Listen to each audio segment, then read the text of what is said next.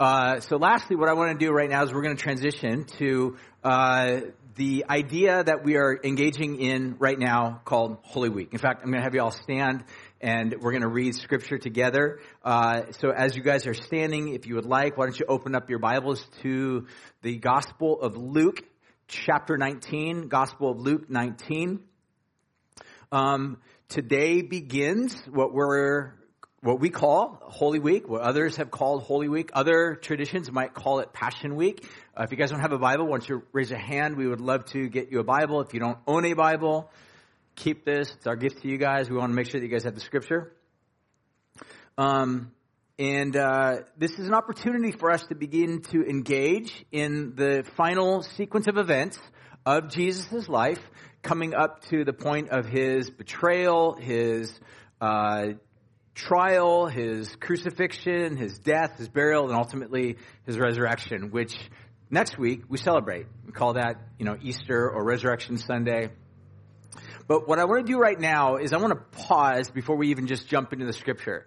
And I want to specifically pray because next week, I have said this before, that Easter, Resurrection Sunday, is basically the Super Bowl of Christian holidays. It is the most important, most significant of all holidays that we celebrate because, as we will look at next week, it literally marks a transition, a pivot of humanity that is and has been defined by death.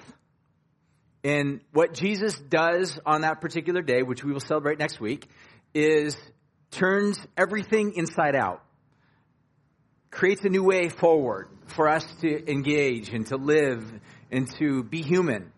And it's so significant, so important. That's why we make a big deal out of it.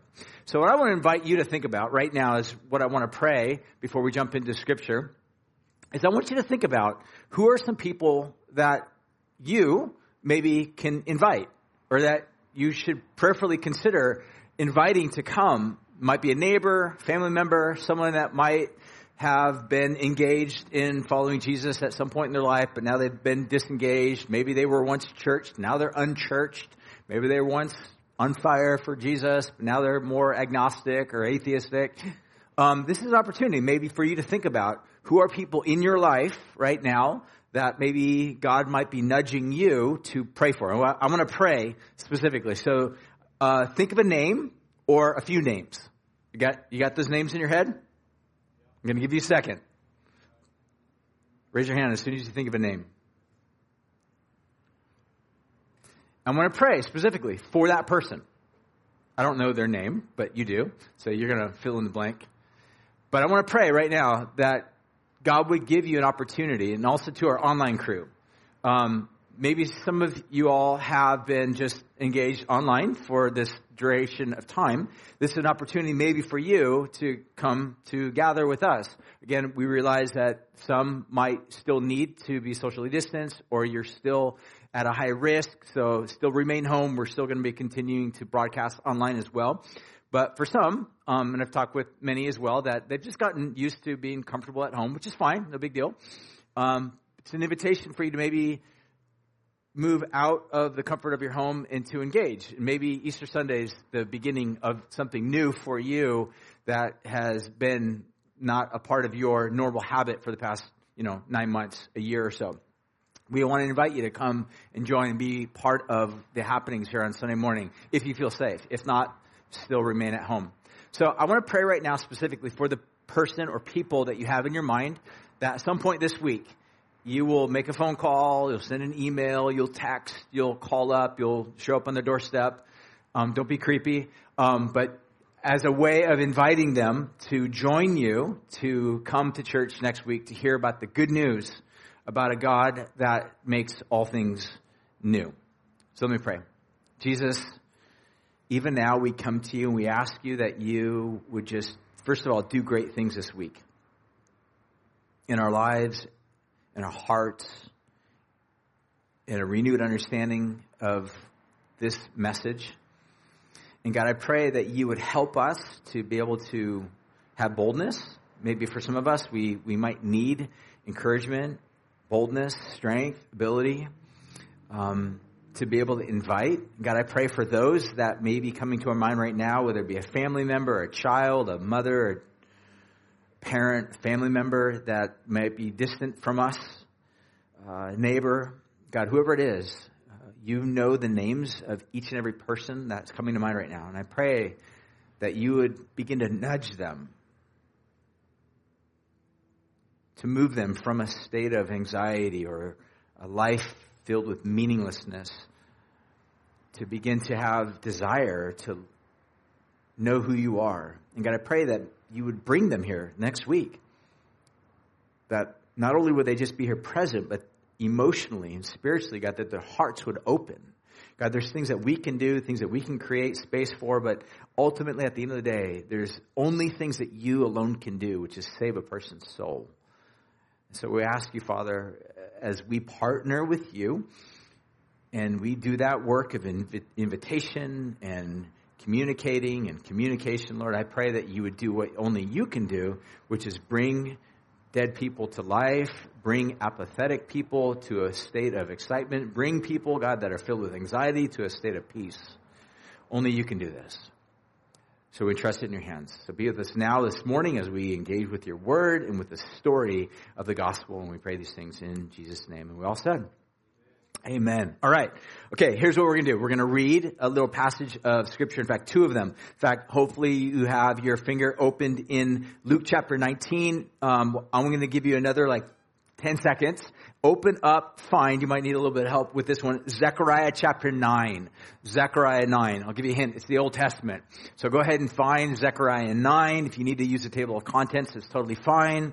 Never, ever, ever any guilt or shame with that. That's fine. It's a hard one to find. Zechariah 9. So Zechariah 9:9, and then Luke chapter 19. So, you guys there? Raise your hand if you're already there. Man, you guys are good. All right, here we go. I'm going to start with Zechariah 9, and then I'm going to go forward to the Luke passage, and then we're going to jump in. While you're opening, I'm going to give you one other little freebie. In kind of collaboration with what we're doing here on Sunday morning, I have a handful of people ask, are we going to be doing a Good Friday service this year? No, we're actually not going to be doing a Good Friday service. But what we will be providing is every single day, I've kind of had this passion, desire in my heart for a long time to kind of create a series of little devotionals every single day. You can call this my passion project. Come on, that's a good one. It's a good one. It's my passion project. So every day this week, I'm providing a little teaching between 4 minutes to 8 minutes. The one that dropped today is actually 9 minutes, so I a little bit light already, but between 4 to 8 minutes. It'll go up on our Instagram as well as our Facebook. It's a little audio for you to just kind of engage with. It's a meditation. The big idea behind it is for you to engage with the scripture, engage with some thoughts and ideas of how to wrestle with the text and think through these things, but ultimately to bring you to a place of praying, considering we're following kind of an acronym that's known as PRAY. The P stands for pausing and reflecting upon God's goodness. The R stands for wrestling or looking at, I think wrestling is a W, but R is, I can't even remember what the R is. You have to listen to the thing. But the idea is engaging with the scripture. That's the R. The A is asking God, so we will kind of move it into a place of pray. And the Y is yield. What is it that Jesus is asking of us to yield of our lives over to Him every day? First one started today. You can check it out. Tomorrow morning, they'll be up by 7 o'clock every morning. It's been something I've been really excited about working on every single day. Hopefully it will be a blessing to you. If it is a blessing to you, share it with others. All right. With that, let's jump in, read Zechariah chapter 9, verse 9, and then we will jump in. The scripture teaches this: rejoice greatly, O daughter of Zion. Shout aloud, O daughter of Jerusalem. Behold, your king is coming to you, righteous and having salvation is he. He's humble. He's mounted on a donkey, on a colt, a foal of a donkey. Skip forward to Luke chapter 19, and then we will jump in. Luke chapter 19, verses 35 through verse 44. Jesus has kind of consigned his followers to go prepare this donkey. And that he's going to walk into with his group of friends into the city of Jerusalem, but he will be on the back of this donkey. Now we pick it up right in that very moment where it says, and they brought the colt to Jesus, and throwing their cloaks on it, they set Jesus then on the donkey. And as he rode along, they spread the cloaks on the road, and as he was drawing near, already on the way down to the Mount of Olives, the whole multitude of his disciples began to rejoice and praise God with a loud voice for all the mighty works that they had seen, saying, Blessed is the King who comes in the name of the Lord. Peace in heaven, glory in the highest. And some of the Pharisees in the crowd, they said to him, Teacher, rebuke your disciples. And then he answered, I tell you, if these are silent, the very stones they walk on will cry out.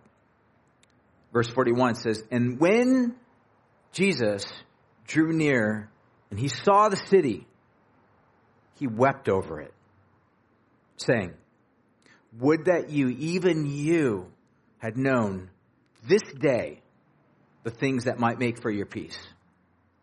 And now they're hidden from your eyes. For the days will come upon you when your enemies will set up a barricade around you and surround you and hem you in on every side and tear you down to the ground, you and your children within you. And they will not leave one stone upon another because you did not know the time of your visitation. And this is the word of the Lord. Why don't you all grab a seat?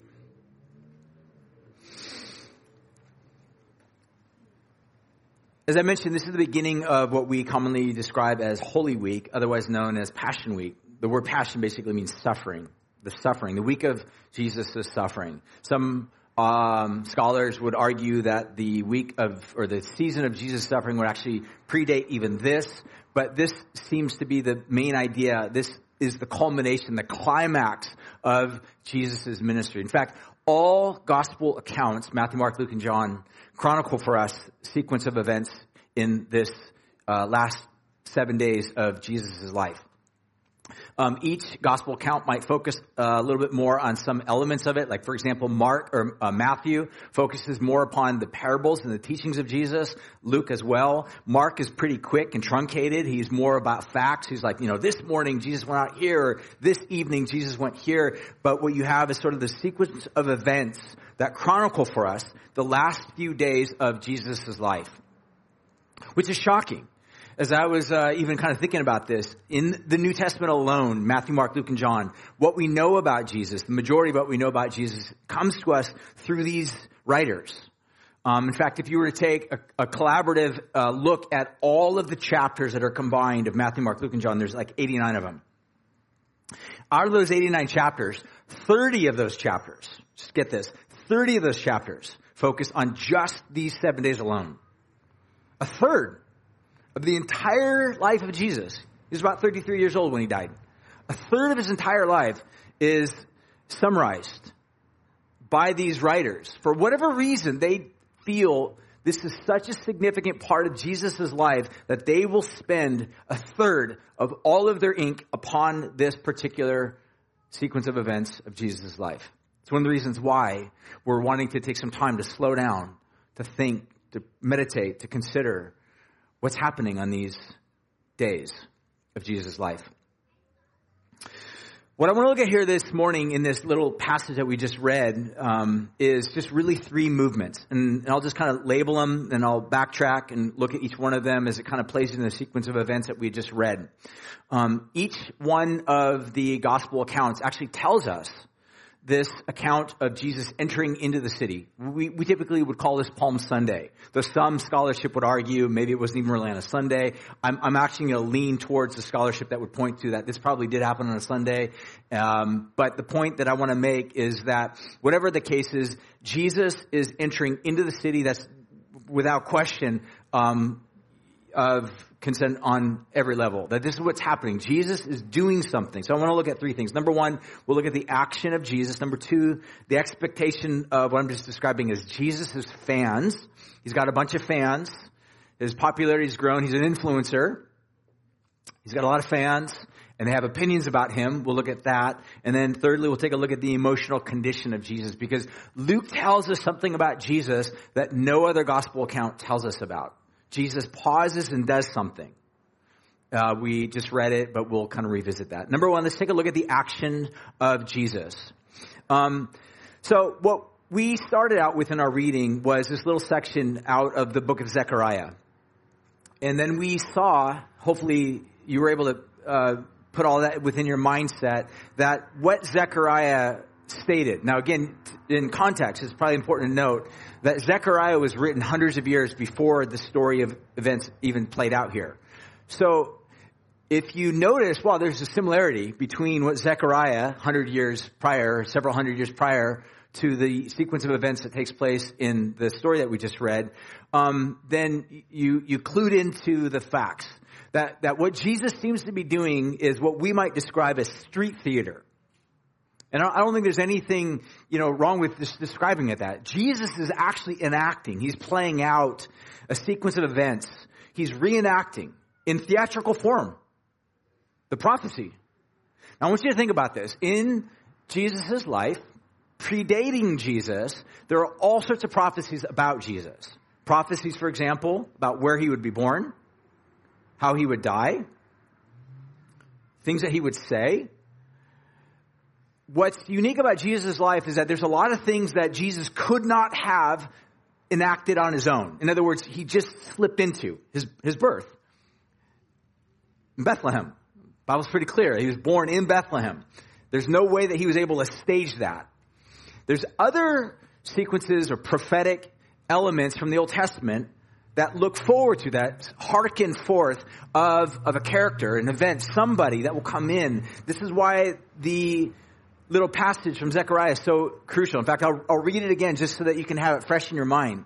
It says this is a prophecy by this person many, many years, hundreds of years prior to Jesus, looking forth to a moment when somebody will come.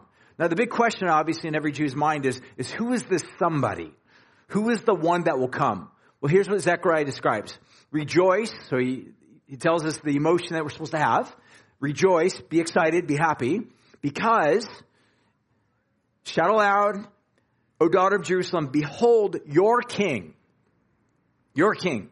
So this is a prophecy to the people of Jerusalem saying, hey, get excited, get happy, because your king will come. How will he come? Well, it gives a few adjectives. He describes him as being righteous, having salvation.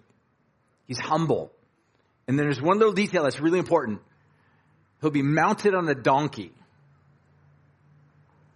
Fast forward to Jesus' life, he tells his disciples, go into this village, go get a donkey, mount it for me. I'm going to go into the city of Jerusalem on the back of this donkey, and let's all get excited. Why? Jesus is doing street performance. He's reenacting a scene. Why? Because he's making a claim through his actions. And his claim is pretty profound. In fact, everybody gets it.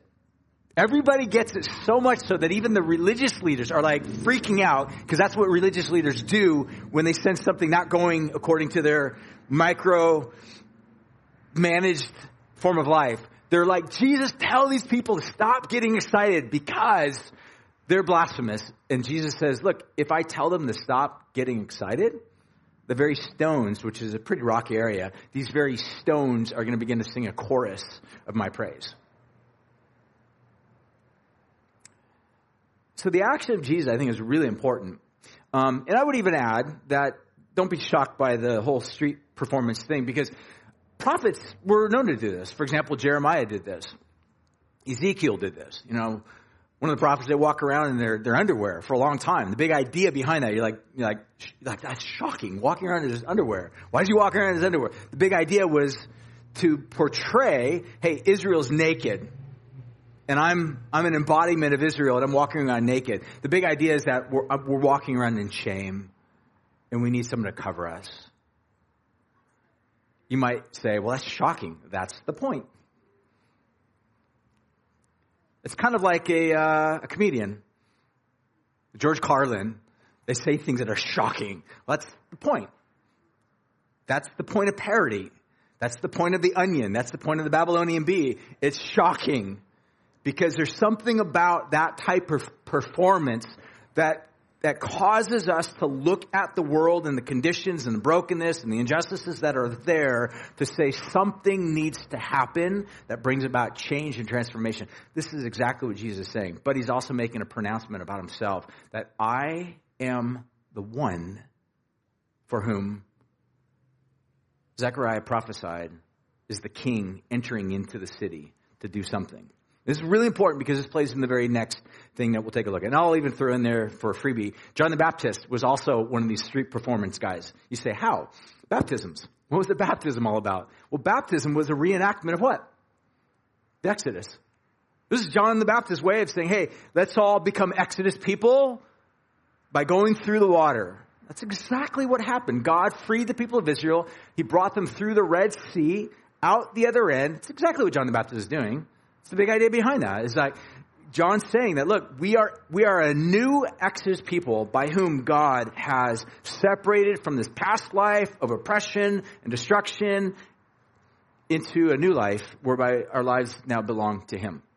So, Jesus, we see, in terms of his action, is living out this prophecy. Secondly, I want to take a look at the expectations of Jesus' fans. So you can describe them as Jesus' fans or, quote-unquote, friends. His friends, right? I say that because in today's world, we have fans and friends.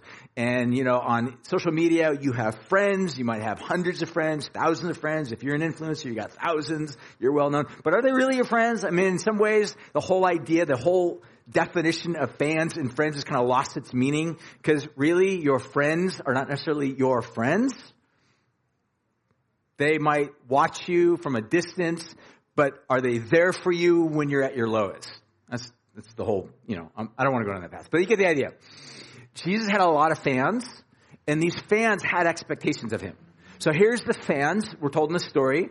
They're laying down palm branches for Jesus. They're shouting. They're excited. The big idea of waving palm branches probably had its history in the ancient people of Israel. But the point of the matter is there's an excitement. This is a supercharged moment. Again, if you know anything about the moment of season that Jesus is now going into Jerusalem, this is the season what we would call Passover. This was a freedom festival. It's kind of like our 4th of July. It's a way in which they celebrated. It was a declaration of their independence. Passover was all about God defining a people that were once slaves to the oppressive militaristic world superpower called Pharaoh and Egypt, and he set them free from that oppression to become his people alone. It was a freedom project that God brought about. This is their time to reenact the freedom act of God by way of this action of Passover. So the city would swell. Hundreds of thousands of Jews from all around the country and literally all around the world would come into that region. And it was sketchy, man. If you were a Roman soldier at that time, they put you on double duty. You were working triple shifts. You were tired, all right? At the end of the day, you're working a lot of hours because you never want to you always want to make sure that there's peace in your city. And you have this think about the riots that took place on the Capitol building. That's Israel right now in Jesus' name. Everybody's excited. There's an expectation. And not only that, now there's a person that everybody's hopes and anticipations are being focused upon. Here's Jesus. He's the embodiment of the King, the Messiah. Now this raises the big question. What did they think about? What types of expectations did they have with regard to the King? Now, it's important to understand that even though God, throughout Scripture, gave a profile, a picture of what the king would look like. Again, if you are familiar with that passage that we read in Zechariah, he says, "Rejoice, O greatly, daughter of Zion, for your king," and then he goes on to describe, he's righteous. He brings salvation, and he's humble. That's a shocking word, humble. Humble is never the word that you use to describe Pharaoh or Caesar or any type of world militaristic superpower king or head. But this king, Jesus, this king that Zechariah prophesies is going to be humble. Jesus is coming into the city humble. But the religious leaders and Jesus' fans have a profile in their mind that they expect. Because you got to understand again, up until this point, before Rome came in, Israel was relatively a free nation, meaning they could do what they wanted, how they wanted. But for the past many, many decades, they're not free. And the reminder of that lack of freedom, every single time you as a Jew walk down the center street of the ancient city of Jerusalem, you realize, oh, there's another Roman guard and there's another Roman guard. It'd be like you walking down the street and there's a soldier standing there with an Uzi in his hand. Imagine being in Afghanistan. Oh, there's another American soldier. There's another American soldier. There's another soldier from another country. We are not a free people. We think we're free, but we're free only as long as we comply with the power structure that's there in play right now. This is the Jews. Everywhere they look, there's another Roman soldier. They were always under this threat of the boot of Rome being thrown in their neck. And this raised a really big challenge for the Jews throughout Jesus' day, because there was always this big question. It was both a theological and a political question that they were wrestling with. I think the question probably went something like this, even though I'm giving you my opinion, my thoughts on this. I think the question probably went something like this. How will God confront and challenge the oppressor? In this case, who is the oppressor in the mind of a Jew? It's Rome.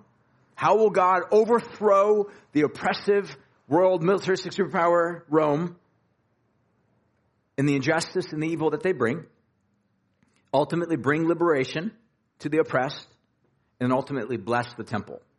So to put it in short, I think the expectation that these fans of Jesus have is he's going to come into the city as king.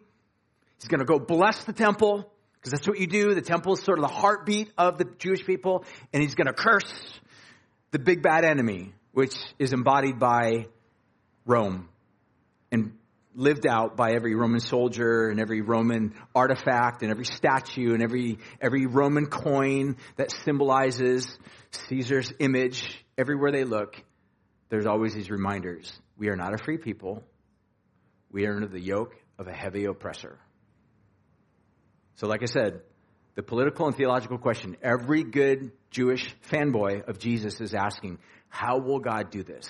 Right now, as they are marching into the city with Jesus, the king, literally living out, re-articulating this Zechariah passage, you can imagine the level of their expectation just rising.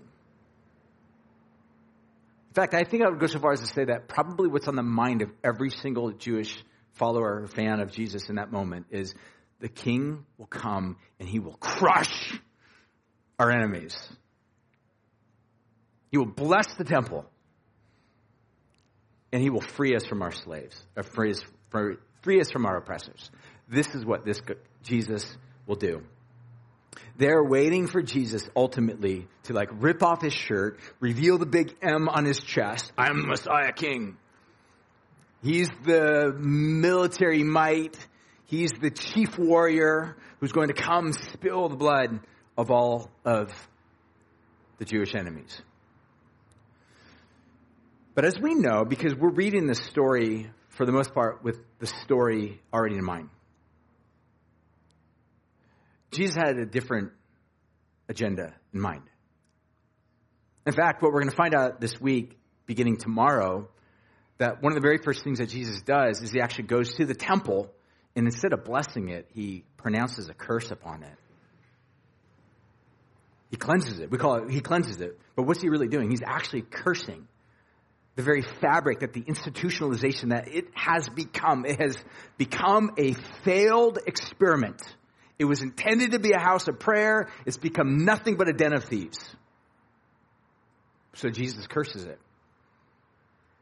And as far as the enemies are concerned, one of the very final words that Jesus says on the cross, as the Roman, who's the embodiment of the world militaristic superpower, is pounding a nail into his very hand, Jesus says, Father, forgive him. You're not supposed to bless them. You're supposed to curse them. He's the evil one. Apparently, Jesus didn't get the memo. Which leads me to the final thing. Is Jesus' emotional status that Luke tells us. No other New Testament writer tells us about, but Luke does. And this is shocking to me. And hopefully it'll be shocking to all of us. Because sometimes we need that shock. Because that shock rouses us. Shock is actually better than apathy. I think part of our problem in reading Jesus is we read a domesticated Jesus. We read a Jesus that we're comfortable with rather than one that shocks us. Jesus really is shocking, and he should be shocking. A Jesus that is always in compliancy with my inhibitions and understandings maybe is one that I'm not reading correctly. But here we see Jesus.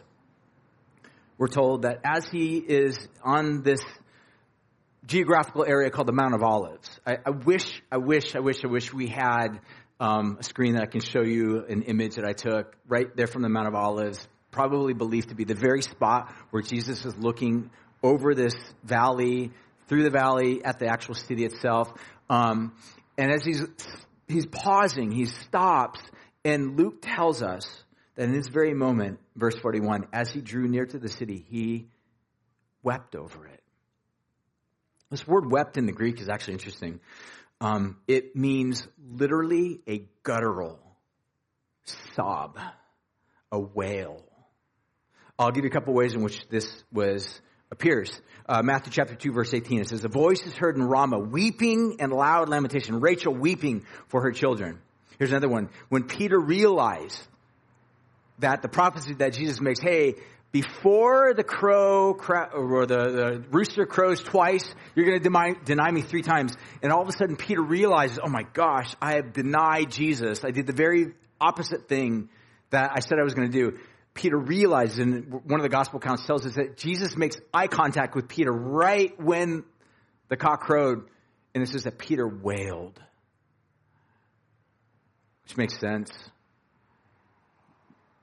This strong, burly, masculine dude failed his own word, broke his own oath.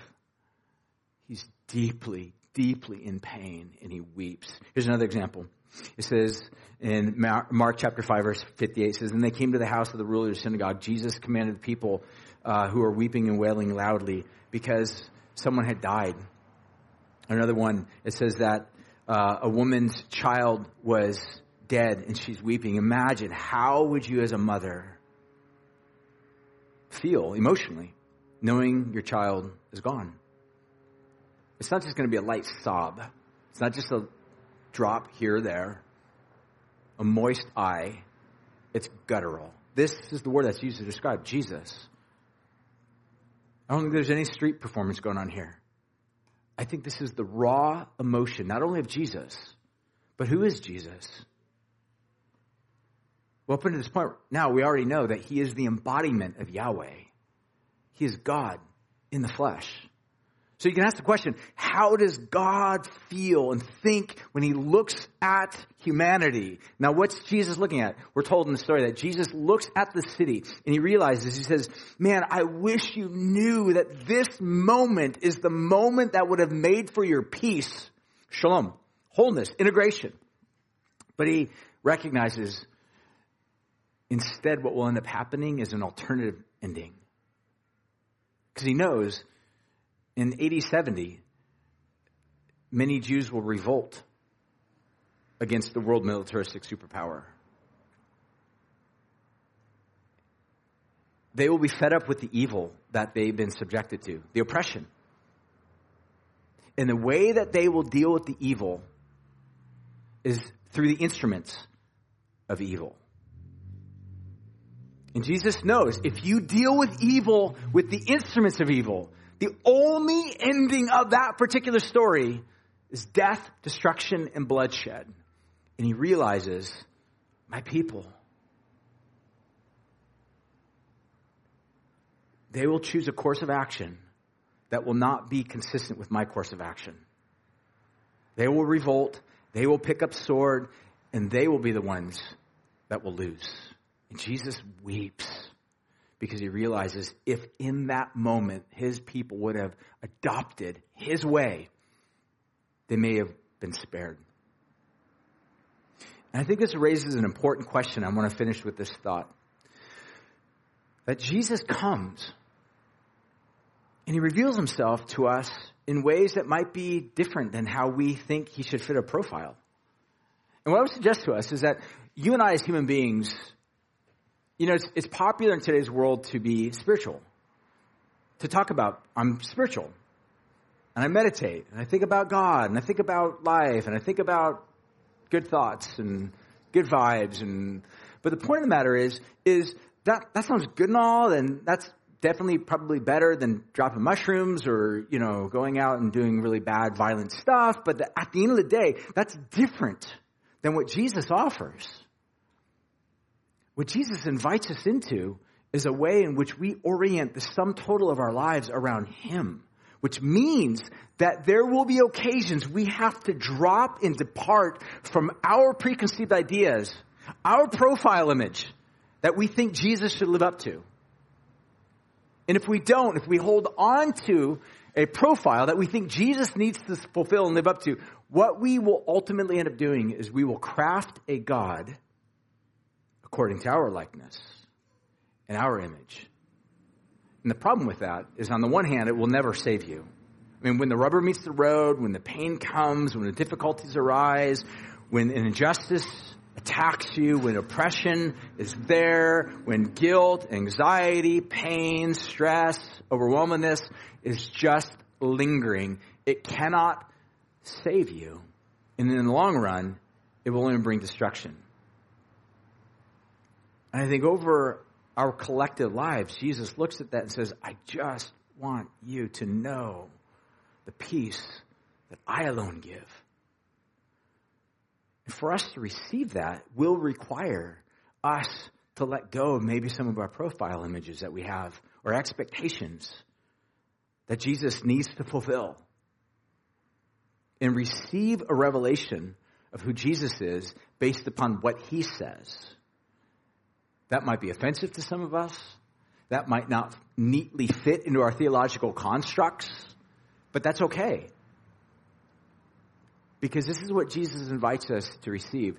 The fact is the New Testament writers tell us about a God who loves us so much that he himself becomes weak and experiences pain alongside of us.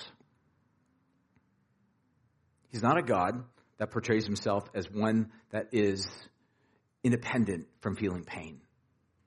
Why is that so important? Well, I think John Stott, one of the great writers of the past 100 years, said this. He says, I could never believe in God if it were not for the cross. In the real world of pain, how could one worship a God who is immune to it? Think about that.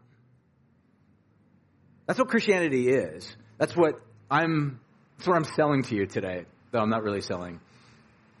I'm trying to communicate. It's an invitation to say, worship this God. And you have every right to ask the question, why should I worship this God? It's totally fine. Because if you're going to give yourself away to something, you should ask the question, what's in it for me and what is it required of me?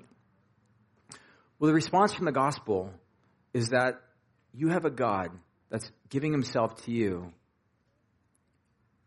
not by giving you all of the answers, but by saying, I will come alongside you in the midst of your suffering and pain and suffer with you.